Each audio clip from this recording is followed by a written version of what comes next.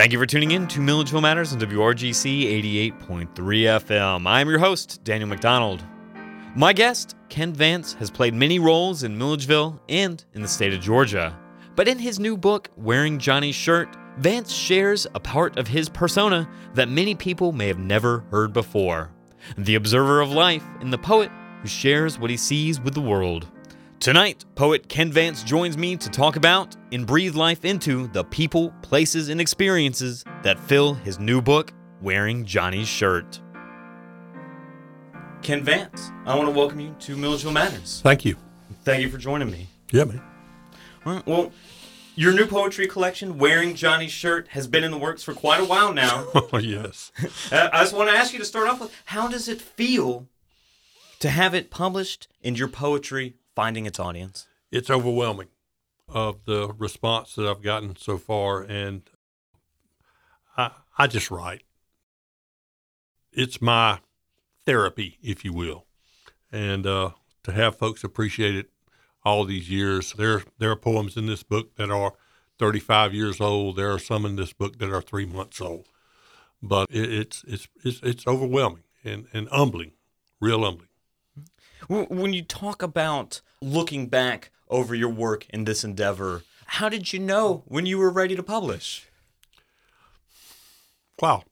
I know the trendy thing is to say bucket list and all this kind of stuff, but I've had some people that have read my stuff and said, why haven't you done a book yet? And that kind of plants a seed in pretty fertile ground when you're a writer. And so I started sending it out, and I got rejection slips and first one thing and another. And then within 10 days, I got 2 acceptances, one from New York and one from a publisher in Atlanta. And I took the one in Atlanta because that's a little closer to home.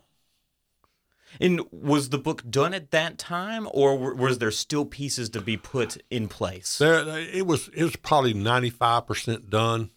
I went back and looked at every poem that I had submitted, and I did some editing on probably about 70% of them, because you kind of get a chance when you're publishing to have a do-over, and I did a do-over on about 70% of them. But it's minor changes, like a word here, a punctuation there, mostly making verb tenses, make sure everything lines up, that kind of thing. It's mostly editing at that point.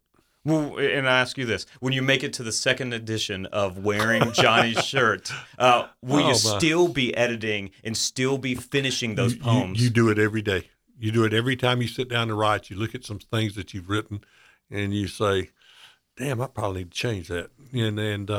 And you do. And then you read it out loud, and you play it off of what you had as opposed to where you want to go.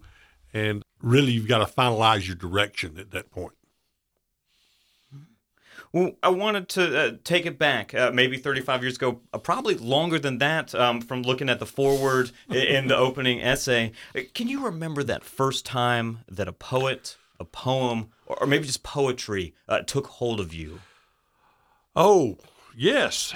I was at Rabun Gap Nacoochee School up in northeast Georgia in Rabun County. And Lord forgive me, but I forget the teacher's name, and we had a little poetry section. And I read this poem by James Dickey called Falling, and it's about somebody falling out of an airplane. And I said, my gosh, this is, think about that time between coming out the door or getting sucked out the window, if you will, and all the way to 33,000 feet to the ground. And I said, my gosh, this is overwhelming. And I said, I want to try to start scribbling a little bit. And like I say in the introduction, people see you writing, they think you're a deep thinker. No, that's just your way of coming to terms with things. And if it impressed the girls when I was in high school, that was probably a positive too. So, I have to ask, did it? Yeah. I got to date the president's niece, which is pretty good. And I probably shouldn't have said that, but no. Yeah. And then I went to Young Harris College and met Betty Sellers, who ultimately became the poet laureate of Georgia under Governor Miller.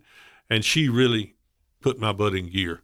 as far as reading and writing. And the writing I did then, the can kicking kids and the things we did to see the hot wet dawn, that kind of thing. It's just the music of it. And then as I moved forward, I did a little stuff there, and none of those poems, thankfully, are in this book. But then I came to Georgia College and met Sarah Gordon, and that was writing-wise, that was a life-changing event, and probably in several other ways as well. She's been one of my mentors for all these years. We don't agree on everything, but Lord, she taught me how to think and put things together and find my voice. And I learned at that time that your voice is really what separates you from other writers. Every writer has his or her own voice, and I was trying to find mine. And then when I remember that poem, it was Wearing Johnny's Shirt was the poem. She says, "That's your voice. You found your voice. Now go." And I've been trying to feed off of that, and learn and do better over all these years.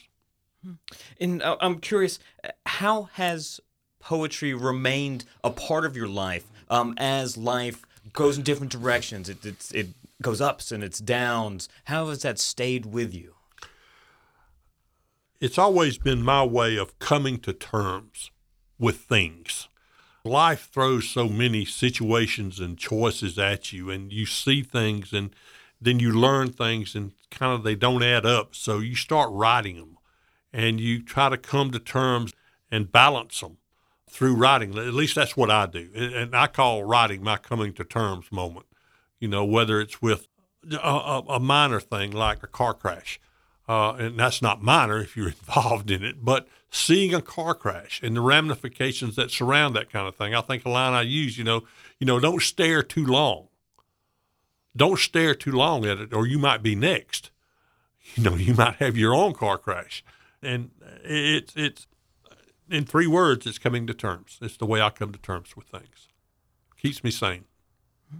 Well, on that note, I was wondering if we might actually hear some of this poetry. Oh, yeah. You gave me the handle right there, and I thought we'd start off. Let's start off with Mercy, Good Buddy.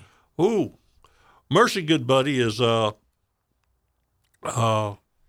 had this idea about, somebody going down the road, and I've really struggled lately with mercy and grace.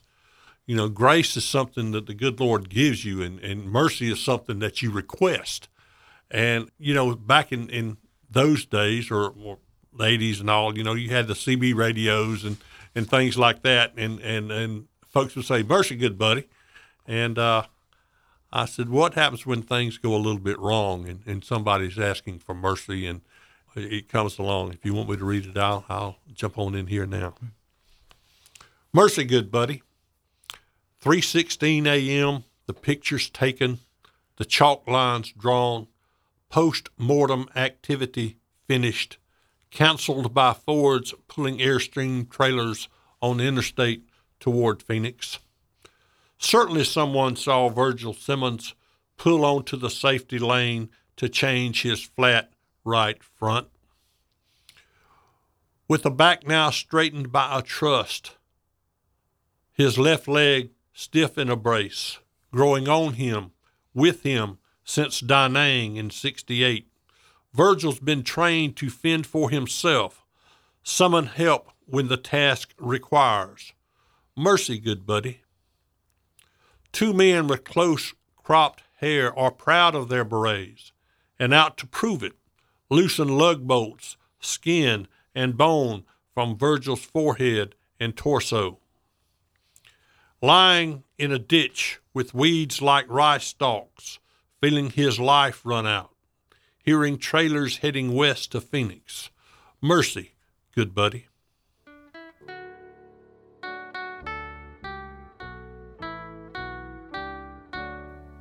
That was Mercy, Good Buddy by my guest today, poet Ken Vance. He's here talking with me about Wearing Johnny's Shirt, his new book that was released, I believe, just in December. Yes, sir. Now, I first made your acquaintance covering the Milledgeville City Council as a reporter for the Union Recorder. You served in that public capacity for 28 years, and I think many of our listeners may know you from the law enforcement service.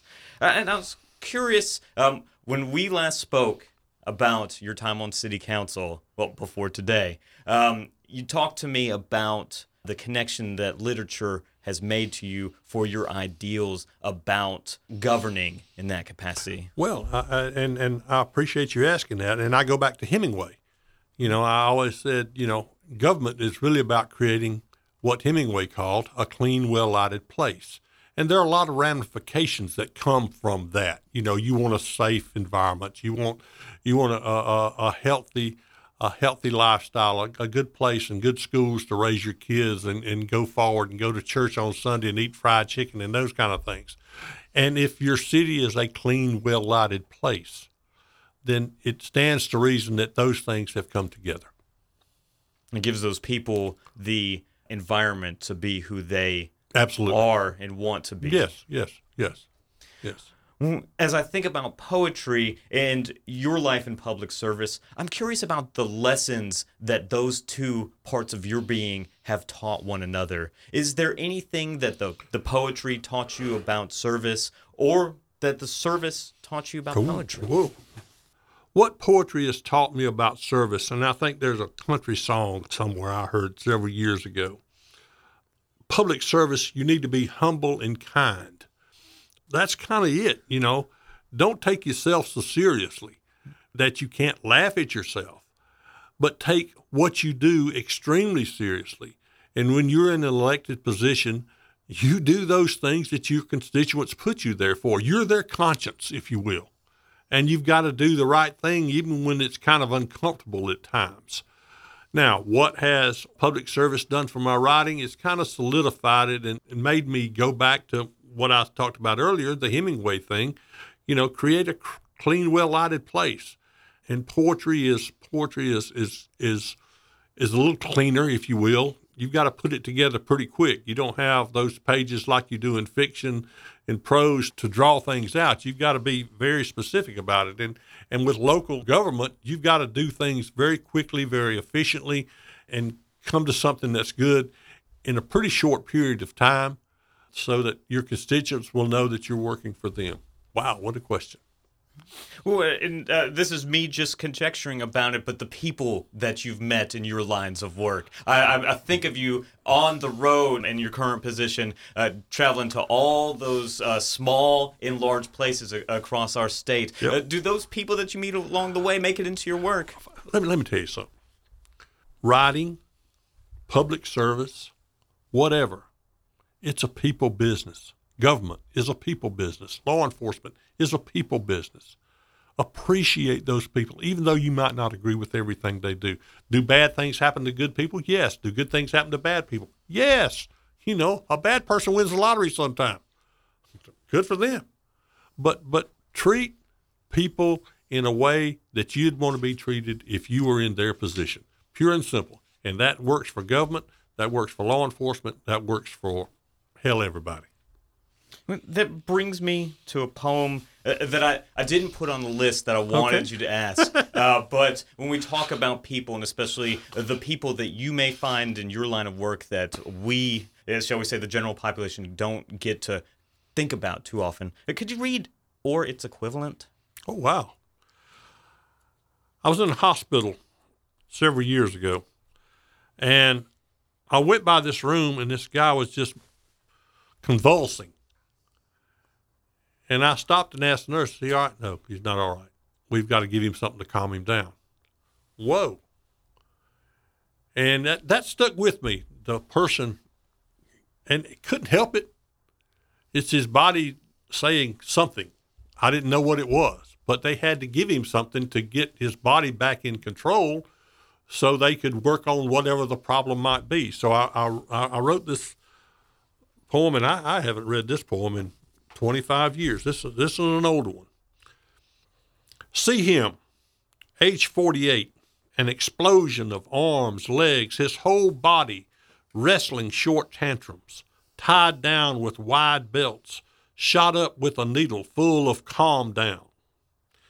He bows and exhales as if pins puncture each organ, or some hunter is jumping a covey of quail in his lungs.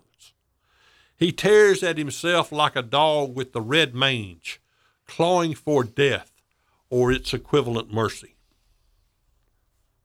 We all try to find those things that calm us down, that put us in positions where we can, again, come to terms with whatever's going on with us.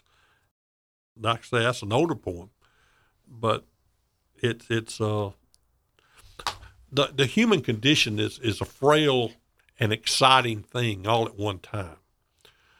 All of us ride down the roads, or we sit and look at whatever, the human experience. I'm big on the senses. I wish we would turn off the radio and roll down the windows sometime and just smell and think and ride and appreciate what is around us. The smell of honeysuckle on a dirt road in the spring, it doesn't get any better than that. And that's a rebirth, if you will. That's God saying it's spring. It's time to appreciate what I'm doing for you again, or science, or whatever. You put your own fill in the blank. It's God with me. But I wish we would dial it back a little bit. I learned in English the old head-heart conflict, where technology gets ahead of our ability to deal with it. And I kind of think that's where we are now. We've got all this technology with cell phones and Instagram and fill in the blank again. That kind of thing, we have not caught up with it yet, and it's far outpacing our ability to deal with it. That's scary. Now, one of the things that has come up several times throughout the book that stuck out to me was referencing the hymn "Just As I Am." And I very much appreciated seeing that so many times, because I think that is the one of the struggles we all have is just as I am. Just as I am. Read Thoreau, read Emerson, read some of the folks like that. Read James Lee Burke, read Walker Percy, James Dickey, Maxine Cumin, a poet that I'm very fond of. Read those people, but it all comes back to an old Baptist hymn. In the Baptist church in Sycamore, Georgia, Bethel Baptist Church on Highway 32, those Sundays when they played Just As I Am, somebody was coming to the front. They were going to confess their sins and go up in that baptismal pool, But just as I am, without one plea. Lord, take me as I am, just as I am. And that's kind of me. Just, I've got a pretty varied life.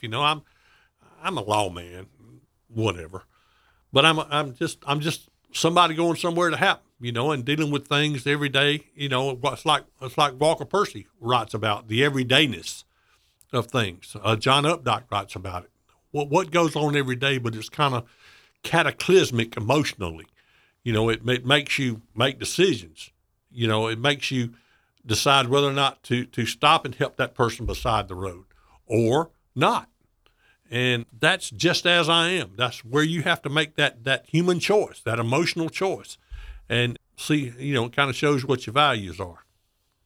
In one of the poems that spoke particularly to me because it reflects things I think about in my own life is prayer. The idea that you have to have your own prayer. You say your prayer, and it's your for prayer. you. I was wondering if you could read this prayer. I'm not sure it's your prayer. Maybe it is, but it meant something to me to read someone else's prayer, and I want to share that with our audience today. It's probably pretty close to my prayer, and I've never had it asked to me that way. Prayer. With head in hand, Lord, allow me to sift my sins and make smooth the knots of my past, like flour shaken and slung into a pan for kneading. Let me prop my feet on the cold floor mornings of adolescence, when heat was a dream I woke to and went through the day with, from radiator to Rachel. Forgive, Father, my nature to question the ticklish definitions of faith, when winding west on State 76, a Methodist daughter made suggestions not understood then. Just as I am, all jokes aside. Hear this not just for me, but for others similarly inclined. Understand, please, those suffering powerless blood, not death-ready, but narrow as light poles, sunk deep in hope and a week's check. Lord, grant me relief, a place in the shade on fresh straw, a dirt road showered in honeysuckle, so I can meet you head on. Yes, dear Jesus, I pray, grant me gospel.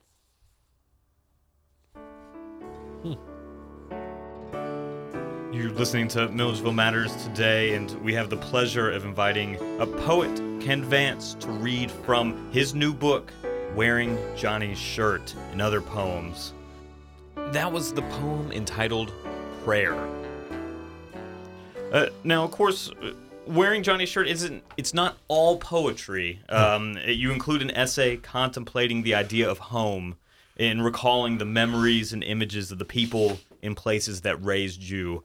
I want to just quote you this last paragraph from that essay. My home was all of those things in a fixed picture frame. It was the part of my life I can never return to, nor will I ever find again. That thought both humbled and scared me. It still does. Yeah. Is that one of the impulses that keeps you writing? To distill those people, the places and moments that have had such an impact on your life? Absolutely. I was poor. I lived in a house till I was in the 9th grade with no indoor plumbing. We drew our water out of a well. The ladies in the house used what was called a slop jar, which my brother and I had to empty every morning. The guys, we had a outhouse, really did. It was about, 25 yards at the back of the backyard that we had to put lime in from time to time. And I didn't know I was poor. My mama taught me. I was single parent up until I was about in the 9th grade. Taught me, she said, always be neat. You may not have the best clothes, but you can be neat. You will make your bed every morning.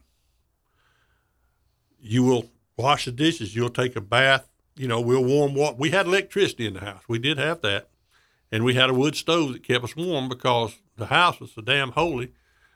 You had to gas heat or something like that just kind of flew out. But I'm proud of the way I was raised. I regret that a lot of folks today don't have the hard times that we had, and we didn't know they were hard. We just thought that's the way it was. I tell people, all this stuff about gun violence and everything else. I can remember taking my .22 rifle to school on the bus with my little box of cartridges because I was going to go spend the night with Alan Cooper or somebody like that, and we was going to go squirrel hunting that evening. So you carried it on the bus, you went to school, you put it in the back of the room, you gave the teacher your shells, and nobody thought anything about it. Well, times change. I'm not so caught up in the past that I don't appreciate the present and what I see in the future, but I'm proud of the way I was raised.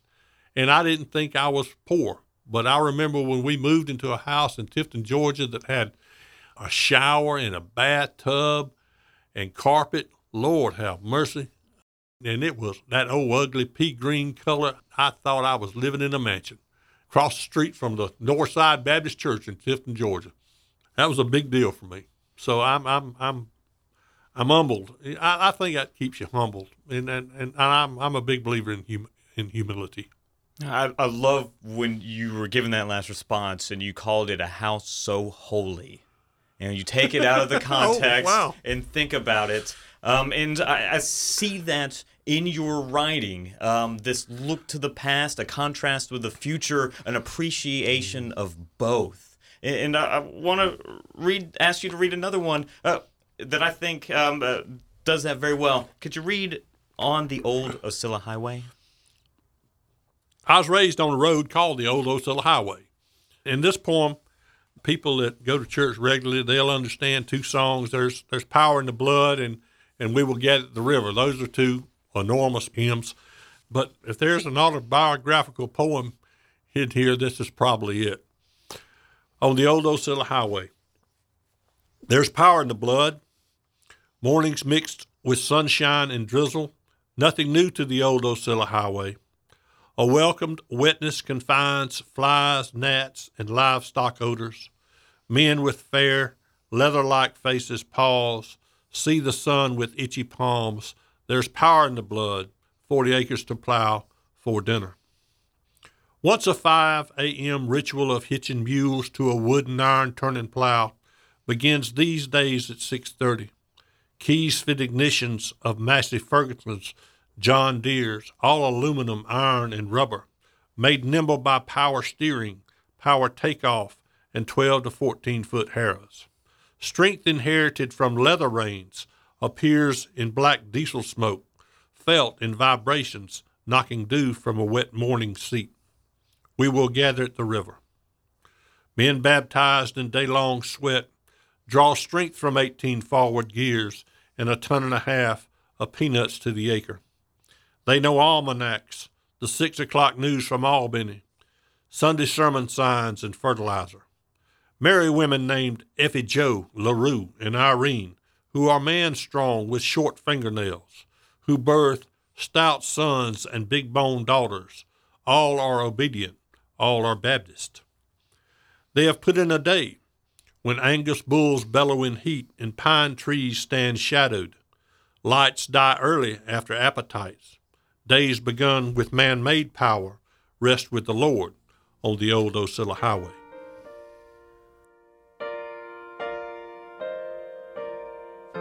And that was Ken Vance reading on the old Ocilla Highway from his new book, Wearing Johnny's Shirt. Ken Vance is joining me today on Milledgeville Matters. Now, we're coming closer to our time today, and I wanted to ask you about some fun things in the more recent future. Okay. Now, of course, Googling your name, because I had to do some more background and everything, one of the things that came up was the press release for when you became the executive director at Peace Officer Standards and Training. Yes. And, of course, it goes through your list of professional accomplishments, and then it talks about you a little bit more as a person, and it mentions that you are a published poet there. Now, getting the book in my hand, right, and talking to some people we know, I was telling them about inviting you in here to interview, and I heard a story about another interview you've done very recently with Governor Brian Kemp. Is there any way I could get you to share that story? Yes. Monday was a couple of weeks ago. I was speaking with the governor, then the governor-elect, now the governor. And we had a very good conversation, and I'll be retiring from Peace Officer Standards and Training probably somewhere around the 15th of March. I've served longer in that position than anybody else ever has, and I'm very, very proud of what we've been able to accomplish. The governor said, Ken, you've got 40-plus years, in law enforcement and in your retirement, why don't you retire? I said, Governor, I hadn't really thought about it like that, but it's something to think about. He said, well, think about it and let me know. So I'll be retiring, and Carol will be proud because her list gets longer every day. And we'll move forward. I'm not quitting work. I've got plenty to do. I still teach at Columbus State in the master's program down there, and 4 times a year. And I'll do some consulting or whatever. Shoot, I may be a road deputy for somebody, for a while, because I kind of want something now where I don't have to supervise people. But no, I'm fixing to be 65 years old, so it's about that time, I guess. Well, it's amazing. You snuck in some news on me when I thought that we were trying to focus on the arts today.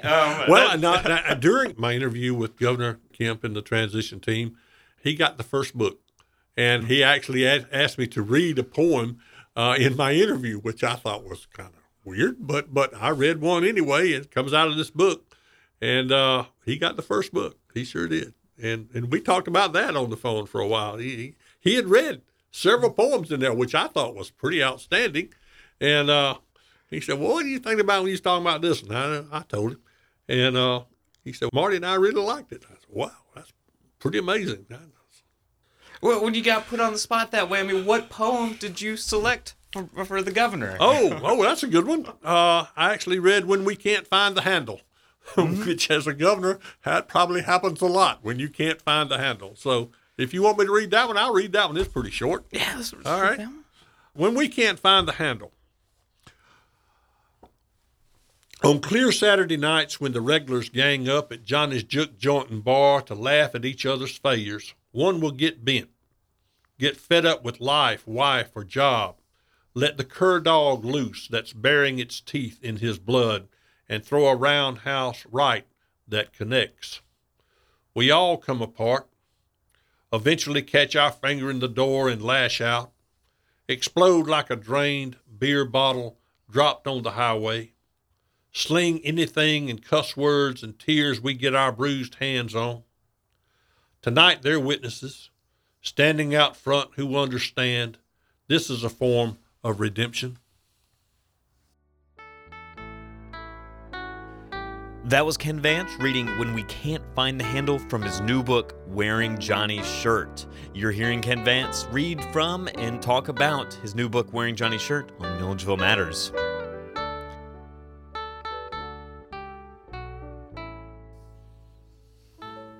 And that, of course, is the last poem that closes out Wearing Johnny's Shirt. And it's a pretty recent poem. It's not that old.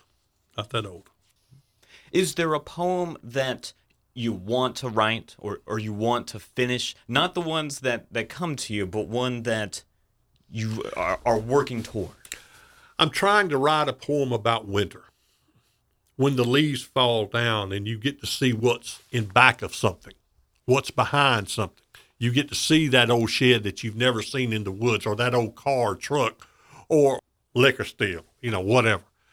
I see a lot of people write about spring and summer and and that's fine, and I do it too. But winter is really interesting to me because the leaves are down, the trees are dead, there's no really sap going anywhere at the time. And you get to see what's behind them. You get to see that pond down there that you've been riding down that road for years and you've never seen it. And all of a sudden, there it is. It's there. It's that pond. And that's kind of where my focus is. I'm trying to write about winter right now. Well, the last poem I want to ask you to read for our program, I think is moving in that direction, or at least it mentions fall. Could you read this last fine fact? Oh, wow. The last fine fact is kind of like, folks, we all going to die. Some of them it happens to without any planning, and then some people they kind of know it's coming and they're just trying to live out their time. So that's kind of where I started going on this. The last fine fact. This morning as you finger the neat white buttons before someone with pale hands buttons them for you. Think of those things that are automatic, like brushing your teeth or putting your Buick in drive, then press on. Back through the first October leaf falling, through the kiss you knew was real and settled things, or the first time you sat heavy in church, just as I am, you thought, does God buy wholesale? Now go back to beginnings, to science, the bastard child of Genesis, the dammed up river of the mind, and everything starts to shake. Hair dryers and faucet water become larger, explained, believed, displaced from the magnetism of mystery. You stand, walk, and work in a world whose fulcrum is an off and on switch. Only at night does mystery return. Standing, say, on a flat road east of Jackson, trying to flag some salesman down. You're coming to a place where you can't tell. History is a rug pulled out from under you. You recall overlooked facts. Martin Luther's problem with money. Patton's ability to recite poetry. Realize what we come to. Most want to go back, regroup, reclaim. Some don't. Watch them. They're our hope.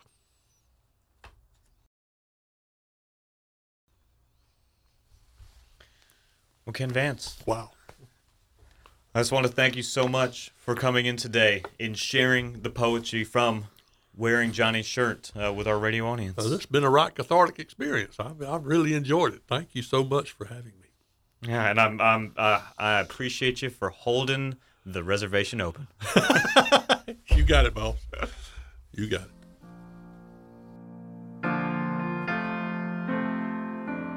You've been listening to Milledgeville Matters on WRGC 88.3 FM. Tonight, my guest, Ken Vance, talked about and read from his new book of prose and poems, Wearing Johnny's Shirt, which is out now from Thomas Max Publishing. Vance will give a reading of poems from Wearing Johnny's Shirt this Saturday, February 9th, at the Allen's Market in downtown Milledgeville. On behalf of WRGC, I've been your host, Daniel McDonald, and it's been my pleasure spending this portion of the evening with you here on Milledgeville Matters. And I want you to know that I look forward to convening with you next time.